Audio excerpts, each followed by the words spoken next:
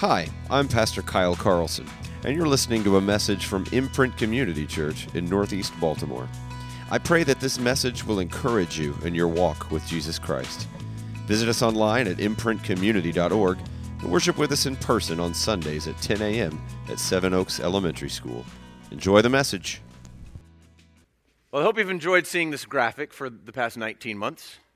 This is the last day you'll see it, because today we complete our series in the Gospel of John, Life in His Name. And so we actually completed the text of the Gospel last week, and so I figured we would do an overview message of the Gospel of John. So the entire book in one sermon.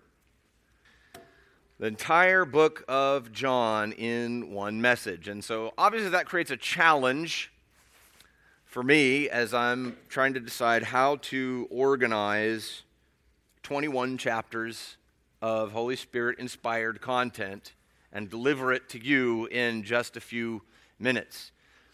And so I could think of no better organizing principle than the purpose statement that John himself gives us in chapter 20, verses 30 and 31, verses you're well familiar with by now, as we also read them in our benediction each week. So that verse, as a reminder, says this: "Now Jesus did many other signs in the presence of the disciples, which are not written in this book. But these are written so that you may believe that Jesus is the Christ, the Son of God, and that by believing you may have life in His name." That is the reason John wrote the gospel. And I think he gives us a pretty nice three-part outline in this statement. So if you look at that statement, you'll see, number one, he tells us why we should believe.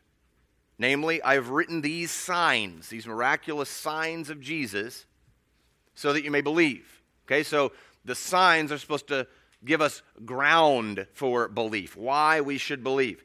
Then he tells us what we should believe. You see there, that you may believe that Jesus is the Christ, the Son of God. So the identity of Jesus, who is Jesus, is at the center of what he's after.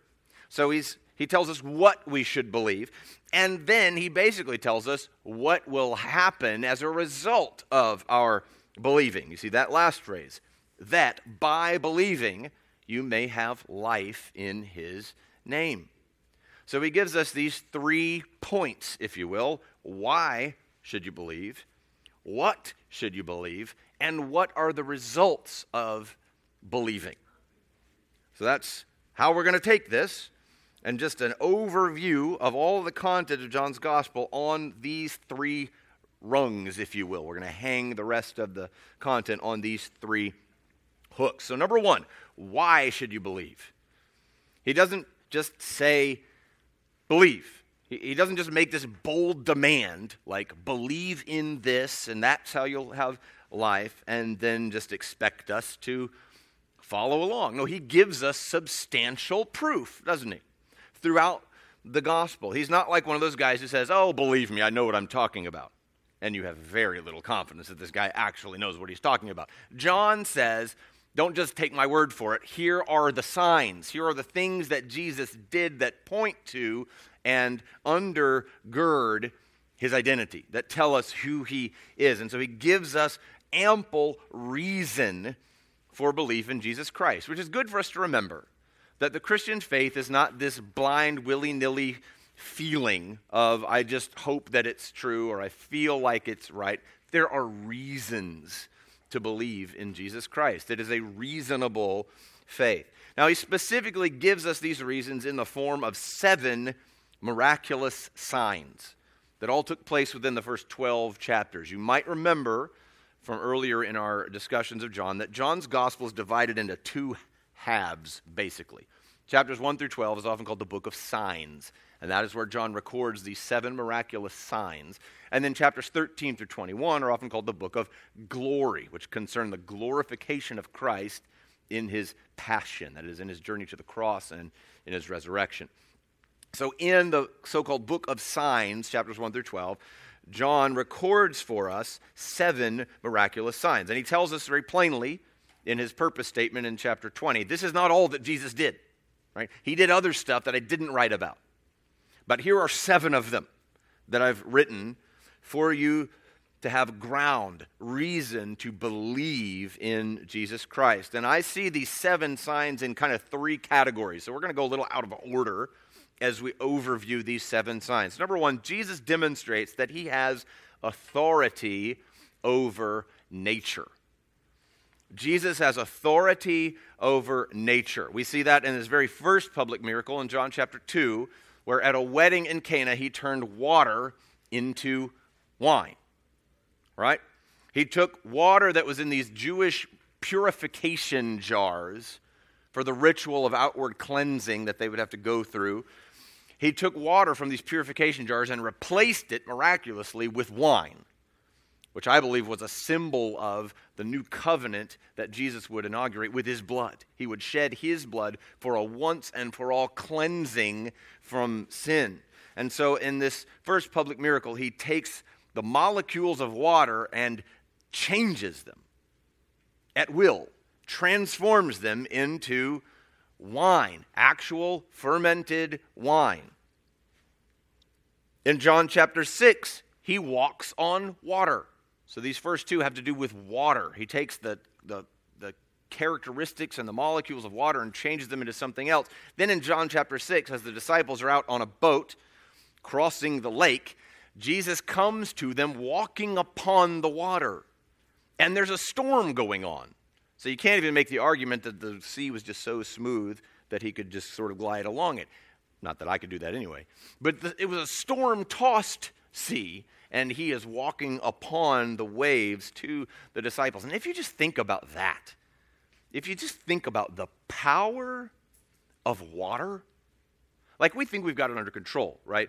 We've got pipes and reservoirs and faucets, and so we have it under control, and we harness it in the ways that we need, and we use it all the time. And so it's easy to think, yeah, we've got water under control. But anytime something goes wrong, a pipe breaks, a reservoir overflows, we get more rain than we can handle. Think about ships on the ocean, the classic Titanic, where there's a crack in the ship. We have no control.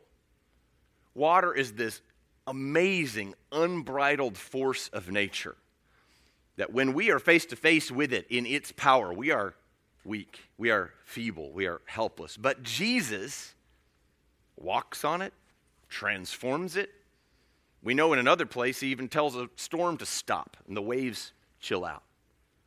This Jesus has authority over the unbridled forces of nature like you and I simply do not have. He also demonstrates his authority over nature when he feeds thousands of people with one small lunch. It tells us that there was a crowd of 5,000.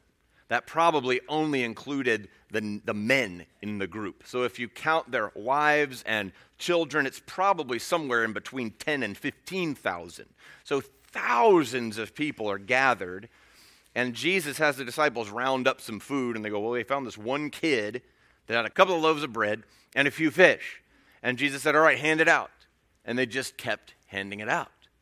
And every time I don't even know how that works, right? Every time they reached back into the basket, there was another piece of bread to give out. And they didn't just break it off into tiny pieces so that everybody had a little tiny crumb of it. Everybody ate and was full.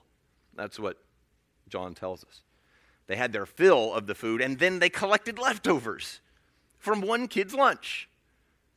Jesus has authority over nature, over the molecules and the matter that make up our universe. Jesus demonstrates he has authority over that just by virtue of who he is. So why should you believe? Number one, Jesus has authority over nature. Another reason to believe is that Jesus has authority over sickness and health.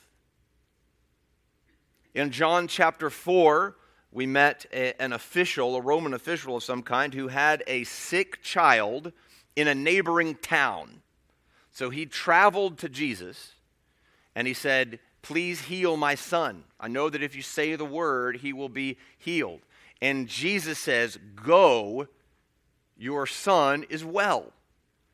And the man travels back home, the day or two distance, and he finds his son as well. And he asks his servants, when did he get better? And in kind of trying to figure out when it happened, he was able to piece together, it was the moment when Jesus said, go, your son is well. Jesus doesn't even have to be in his presence. Jesus doesn't have to touch him. Jesus doesn't have to speak to him. Jesus just wills this boy to get well, and he's well.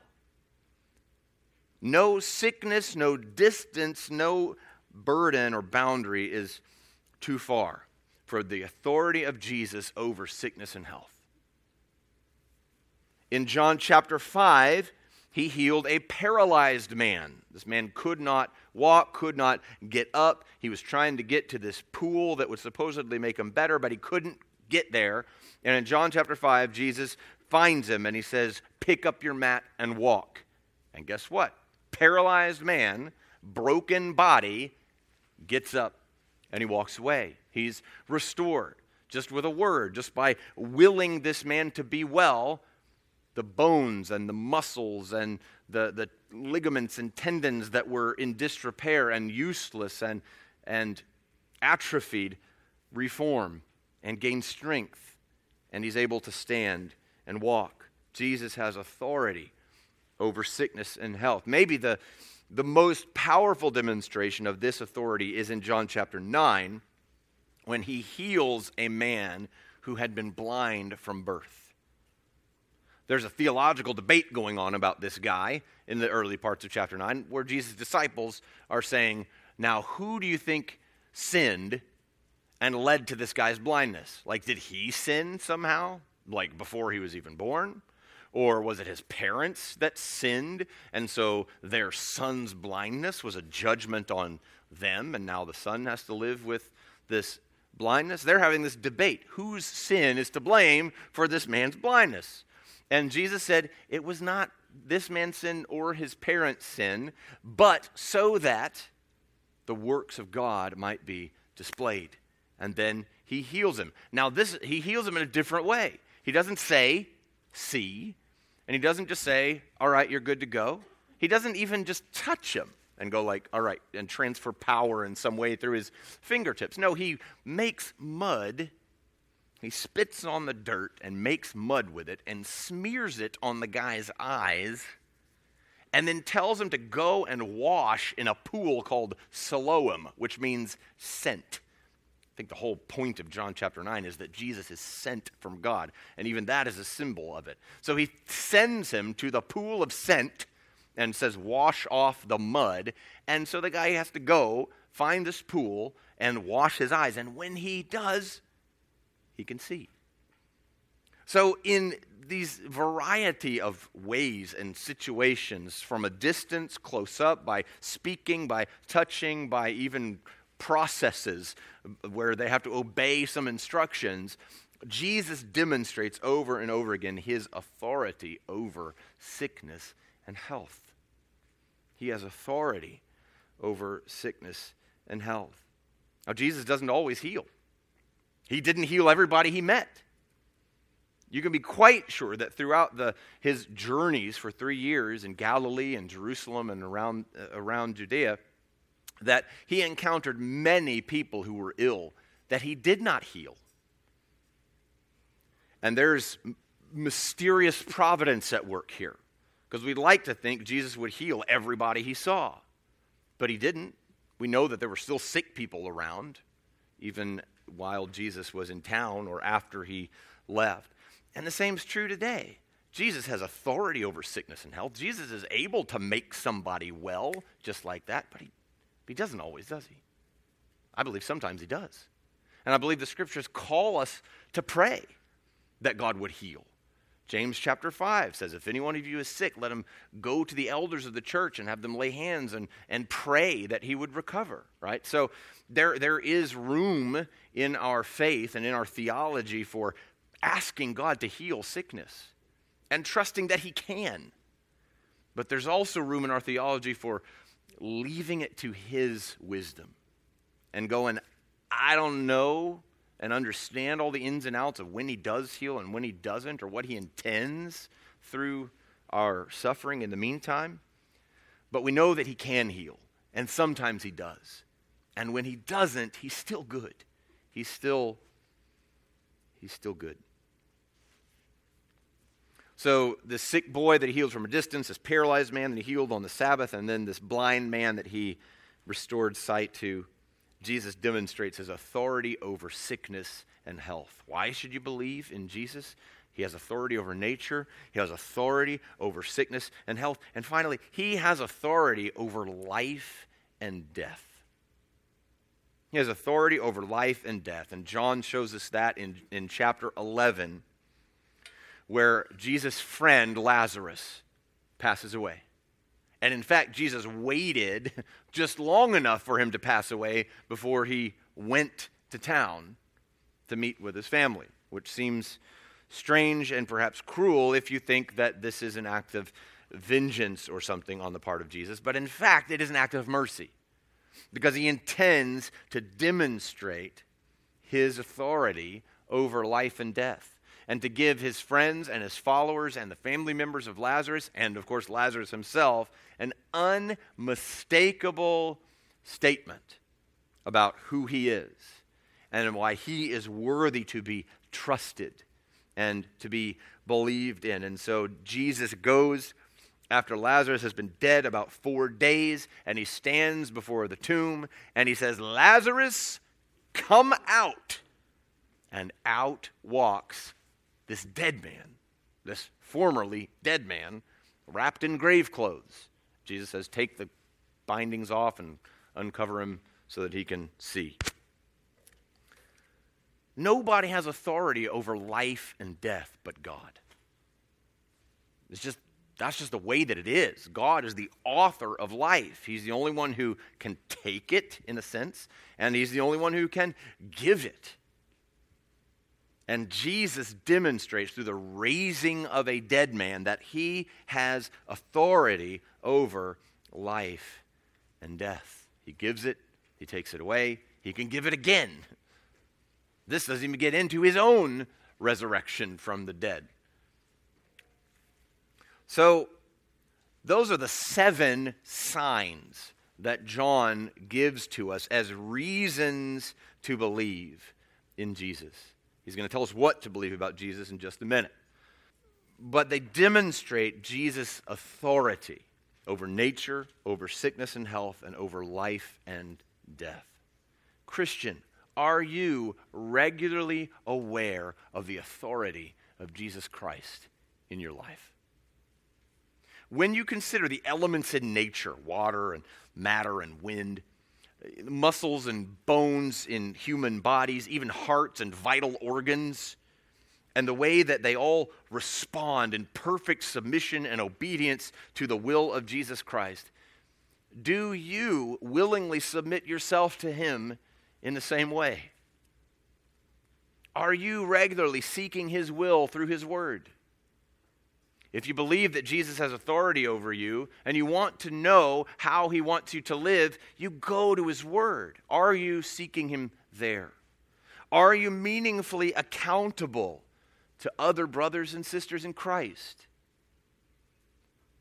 Are you persistently approaching him in prayer, inviting him to mold your will and desires to his own? These are some of the ways that we can live in submission to his authority. When we come to his word, do we let it speak to us and challenge us and convict us of sin? Or do we find ways to explain it away? No, that's not what that really means. Or that's just not what I really intended. Are we letting God's word speak to our hearts and challenge us and convict us? We do well, brothers and sisters, to recognize his authority over us and bow to it, to yield ourselves in submission to him. That is one major component of the Gospel of John. All of these signs point us to the fact that Jesus has authority over nature, over bodies, over life and death, over everything in the universe, and certainly over me and over you. So let's place ourselves under his authority. So, why should you believe? He's just given us all of these reasons, right? His authority over the universe, all these miraculous signs. But he's going to tell us what we should believe. He's not satisfied with your belief in a generic, choose-your-own-adventure Jesus. Indeed, Jesus himself doesn't give you that kind of flexibility. We all know of someone who, says they believe in Jesus or they respect him or something like that. But the Jesus they describe bears little resemblance to the one in the New Testament, right? Oh yeah, I'm into Jesus' teachings about love and compassion and mercy and things like that. But when he starts talking about all that God stuff or the miracles and things like that, I don't really believe in any of that. You take Jesus as he is, as he presents himself to you, or you take no Jesus at all. That's the way that it is. So John is not satisfied with just believe whatever you want about Jesus. There's some clear content. There's a clear identity of Jesus that we must embrace. Maybe the most famous example of this kind of Jesus fashioned after our own image is that of Thomas Jefferson, one of the founders of our nation, who spoke very highly of Jesus in some ways. He said that Jesus' natural endowments were great, his life correct and innocent. He was meek, benevolent, patient, firm, and of the sublimest eloquence. Right? And so he spoke highly of Jesus' character and how he loved people and his wisdom. But he rejected as ridiculous any suggestion of his miracles or his being divine in any real sense, and certainly of his resurrection from the dead. That's ridiculous. So he kind of cut and pasted his own version of the New Testament. It had the teachings of Jesus, the kind of moral teachings of Jesus, if you will, that left out all the other stuff. That's not Jesus. That's not belief in Jesus. That doesn't count, right? That's not what he has in mind. That's not good enough. So, two main things that John tells us he wants us to believe about Jesus Christ in that purpose statement. I've written these signs that you may believe. What? That Jesus is the Christ and the Son of God. He's the Christ and the Son of God. Now that word Christ is the Greek word for the Hebrew Messiah.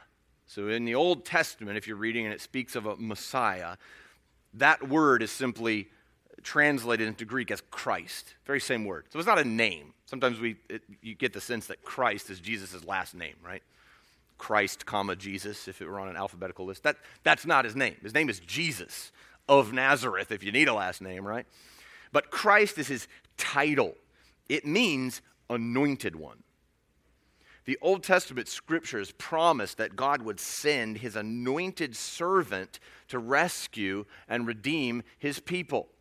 And they called that anointed servant Messiah or Christ. And John's firm argument throughout this book is that this Christ is none other than Jesus of Nazareth. Jesus is the Christ. He is the anointed servant of God sent to redeem and rescue his people. And I think when Jesus speaks throughout this gospel of being sent from God, this is what is in view. It is his role as the Messiah, the Christ, the anointed one to bring healing to his people. One example of that is back in John chapter 3, verses 34 and 35, where he says, in his conversation with Nicodemus, this is John the Baptist now speaking. He says, "For he whom God has sent," that is Jesus, "utters the words of God, for he gives the Spirit without measure. The Father loves the Son and has given all things into his hand." So John the Baptist there speaks of Jesus as being sent from God and therefore having the very words of God and even the Spirit of God that he brings and gives without measure.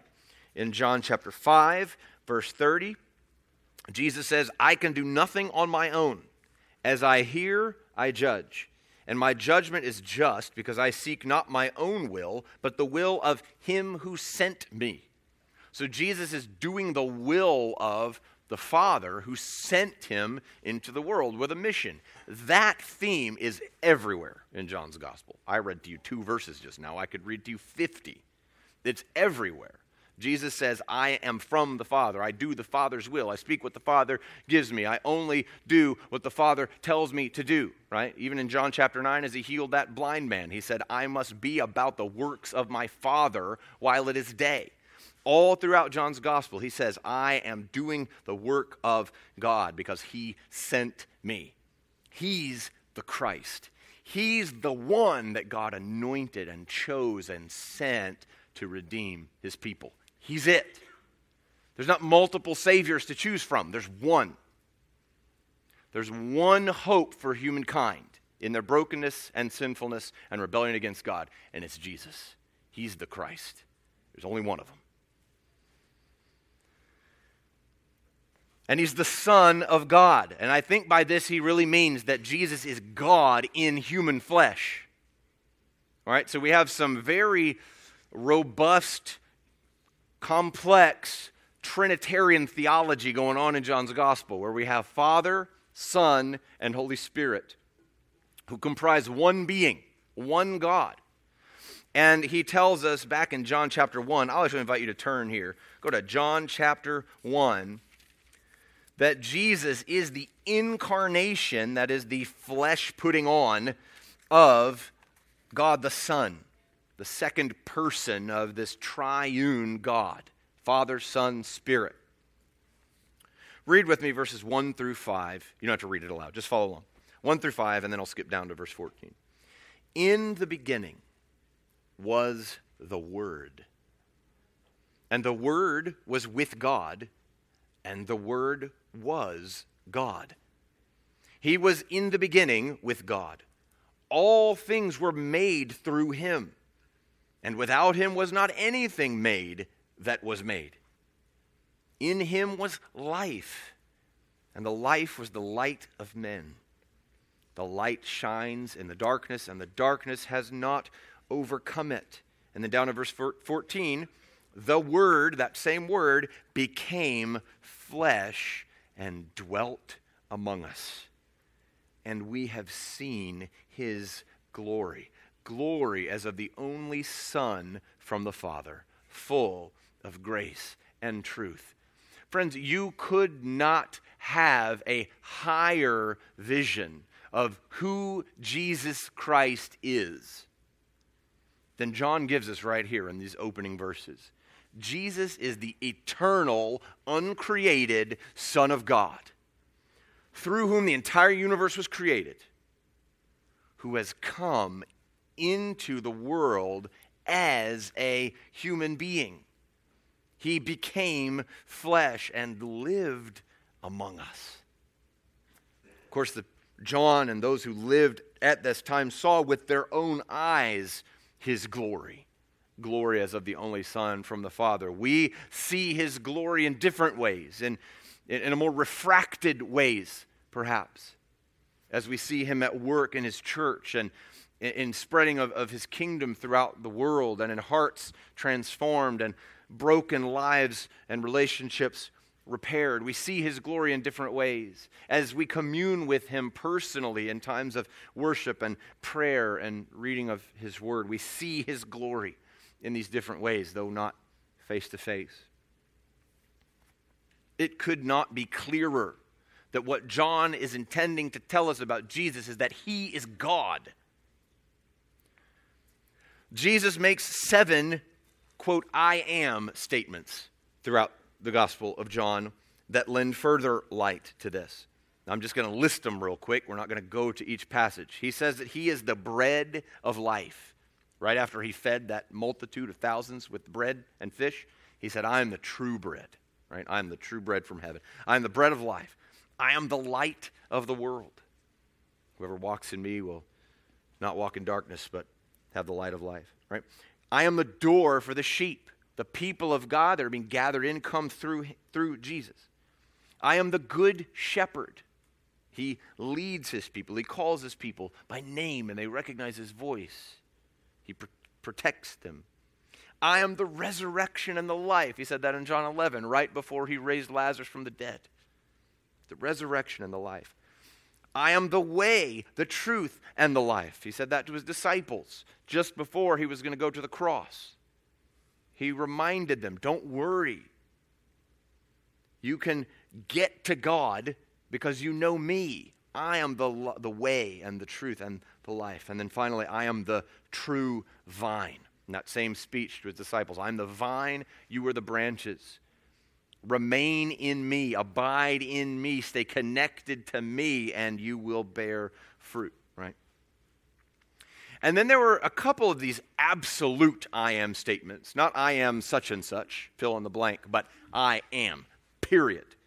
The best example of that is in John chapter 8, as he's arguing with some Pharisees and other religious leaders, and they're kind of calling him names, and he calls them a few names back.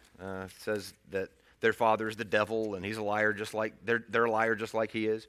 Right? It's a pretty heated exchange. And then he says of Abraham rejoiced to see my day.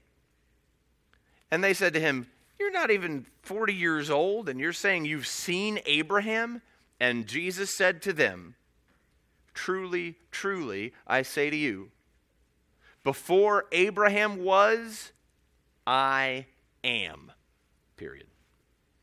I am was the covenant name of God, Yahweh. Under the Old Covenant in the Old Testament Scriptures, that is how they recognized their God, by the name Yahweh, which meant to be. I am. When Moses said, who shall I tell them sent me? Remember what he said? Tell them I am sent you. That is how God was known. So when Jesus said, before Abraham was, I am, make no mistake, he is claiming to be God himself in human flesh. And lest we think there was confusion about that, the very next verse tells us, so they picked up stones to throw at him. Like, this guy is going to die right now as a blasphemer because he said he's God. That's what they took him to be saying. But Jesus hid himself, probably miraculously, and went out of the temple. Jesus is the Son of God. He is God in human flesh. Any version of Jesus that denies that fundamental aspect of his identity. Jesus is a great guy, a really good teacher, a wise philosopher, but he's not God, is false. It's not Christian faith. There are people who probably knock on your door about once a month who say they believe in Jesus and they deny that he's God. That's not Christian faith. John says, no, that's not who Jesus is. That's not true. That's not right. It's not good enough. Jesus says the same thing. Before Abraham was, I am. We got to have the lines that Jesus draws for himself. We can't take his hard lines and blur them because it makes us feel bad. We need the boundaries for Christian faith to be Christian faith. It's something less than that if it denies any of these core components of who Jesus is. And that's what John wants us to see throughout this gospel. Why does he write it? So we'll know who Jesus is. He's the Christ, the anointed servant that God sent to redeem and rescue his people. How did he do that? He's God in the flesh. Jesus is the only Savior for sinners. Only God could uphold the law where we had failed, right? Because every human being was broken and sinful and messed it up. So only God himself could keep the law. And only a man could die as a representative for other human beings. And so God became a man in Jesus Christ and provided the only perfect sacrifice for sin by giving his life on a cross and rising to life again on the third day. That's what you must believe. Why believe? Man, Jesus has authority over nature and over sickness and health and over life and death. What do you need to believe? Jesus is the Christ, the Son of God. But we got to pause here and hang out on the word belief, because a lot of this hinges on what is meant by believing, right? If he says you're going to have life by believing, if he says this is the Jesus that you've got to believe in, what does he mean by believing? The belief that John's talking about isn't merely acknowledging the truth of some facts. It's deeper than that. I could say that Southwest Airlines exists, and it has pilots that fly planes all over the country every day, and I think they usually do so safely. I could say all that and think that it's true, probably. But I haven't really trusted in that Southwest pilot, haven't really believed in him in the sense that John means, until I have set myself down in a seat on his plane. When I get in that plane and I rest my body and my life in this pilot's ability to safely get the plane from one town to the next, until I've done that, I haven't really believed, right? Until I've entrusted to that pilot my very life and well-being. That's the kind of belief we're talking about here with Jesus. It's not just, yeah, those facts sound right to me. It's I have personally rested my life and future and eternity on what Jesus accomplished for me. There's an active trusting of Jesus that is required for this belief to really be what it is supposed to be. So we believe in Jesus as the Son of God and as the Christ. So finally, he tells us the result of believing, right? What's that? That by believing, you may have life in his name. And I think the life that he's talking about could be summed up in a few snapshots throughout the Gospel of John. Back in John chapter 1, where John is giving us this outline or this overview, if you will, of Jesus and his incarnation, kind of introducing the themes he'll be unfolding throughout the gospel.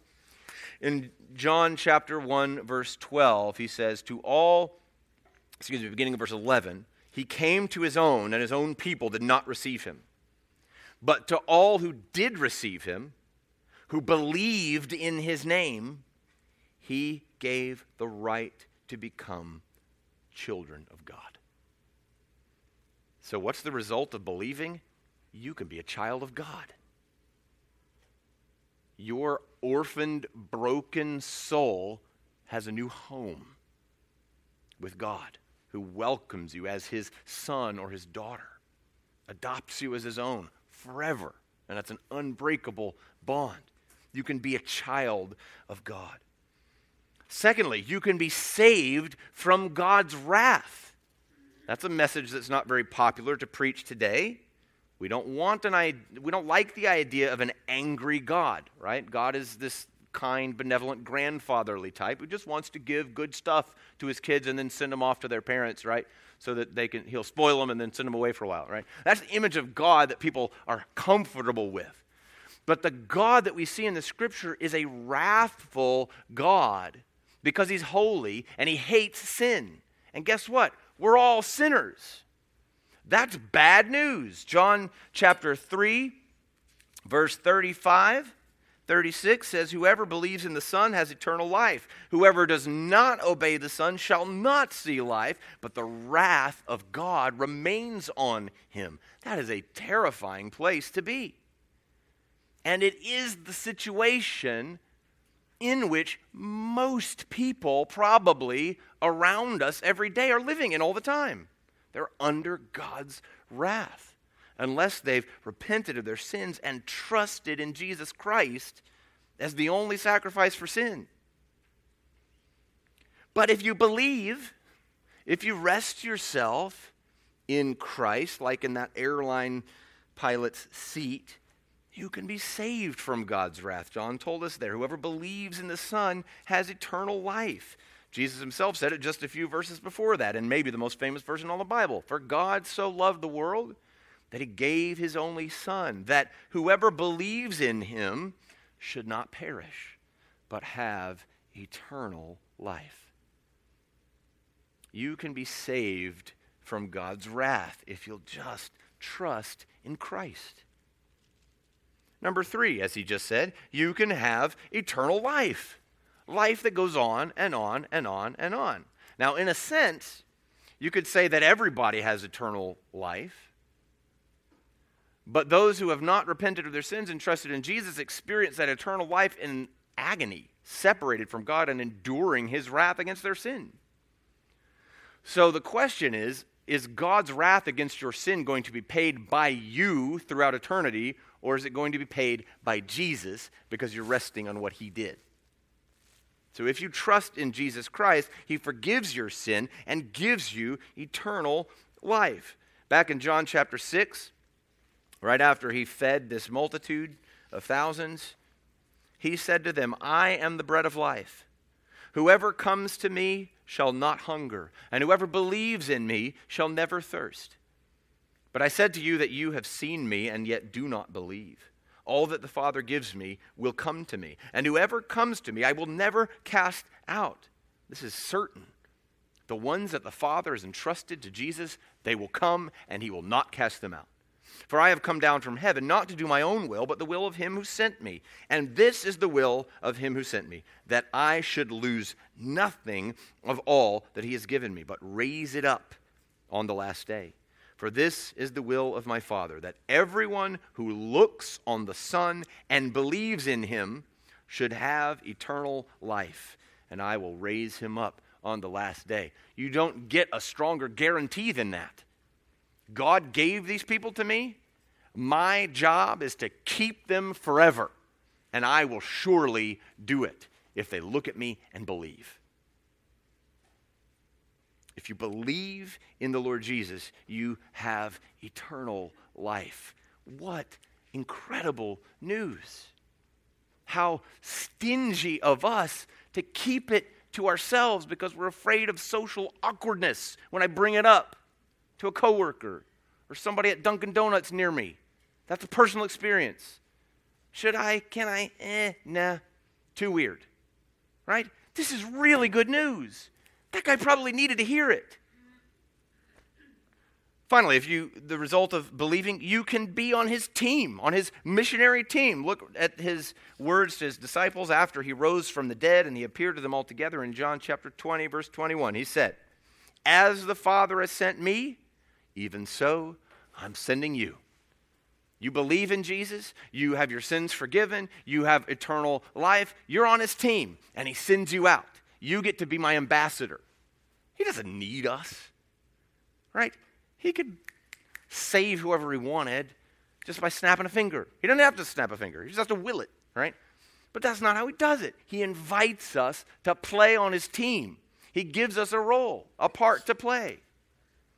Go, till the soil, plant the seed, water the soil, right?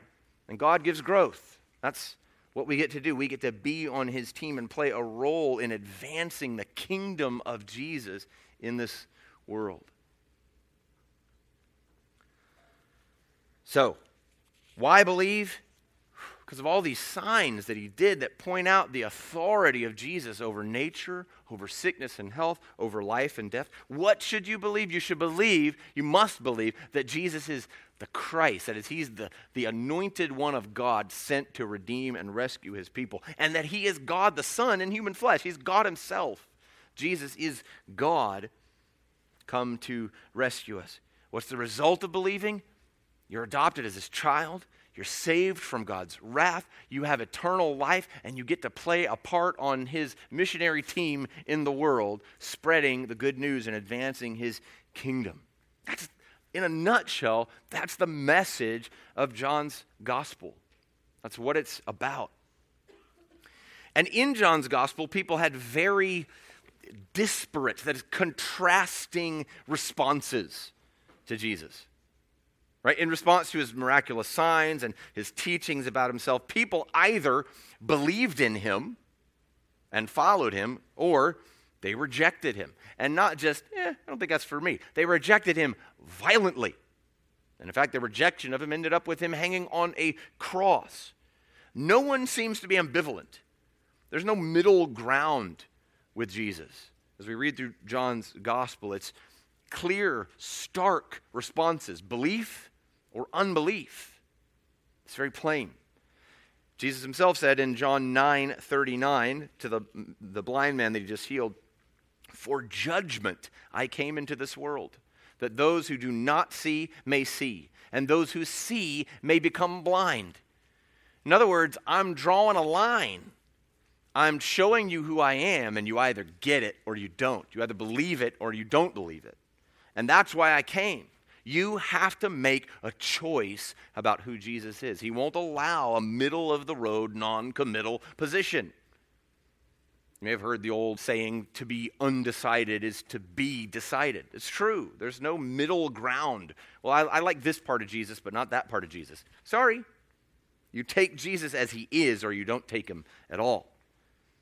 This is why John is so urgent in his writing. I have written so that you might believe that Jesus is the Christ, the Son of God. So how do you answer that question? Right? Who is Jesus? How you answer that question is of enormous, eternal importance. And if you say you believe, oh yeah, I believe that all that. I believe those facts about Jesus to be true.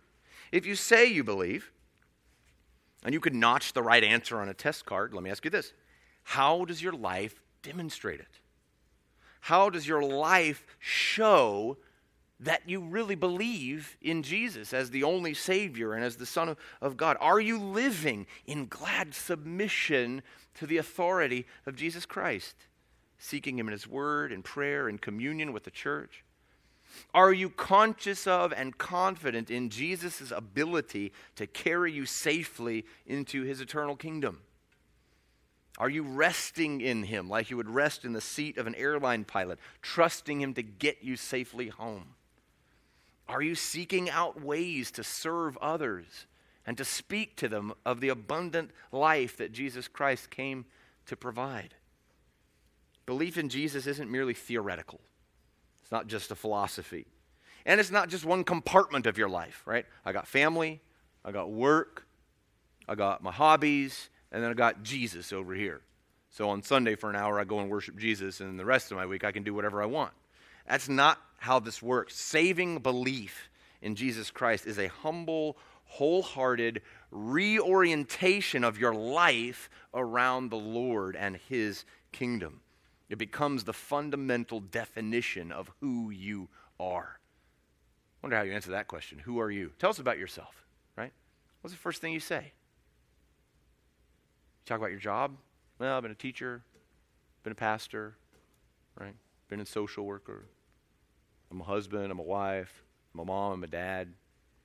Oh yeah, and somewhere down the list, yeah, I'm also a Christian. Or is that the fundamental reality of who you are? I'm a follower of Jesus Christ. And that shapes everything else. That shapes how I work. That shapes how I parent. That shapes how I'm a spouse. In John 11:25, Jesus said, "I am the resurrection and the life. Whoever believes in me, though he die, yet shall he live. And everyone who lives and believes in me shall never die." And then he asks point blank, this is Mary, I believe he's speaking to, do you believe this? I pray that your answer is a resounding yes, I believe. And if it's not too late. While you hear this message, while you hear this call of good news, you can receive him and become a child of God. If you haven't done that, it's not too late. Talk to somebody after our service today.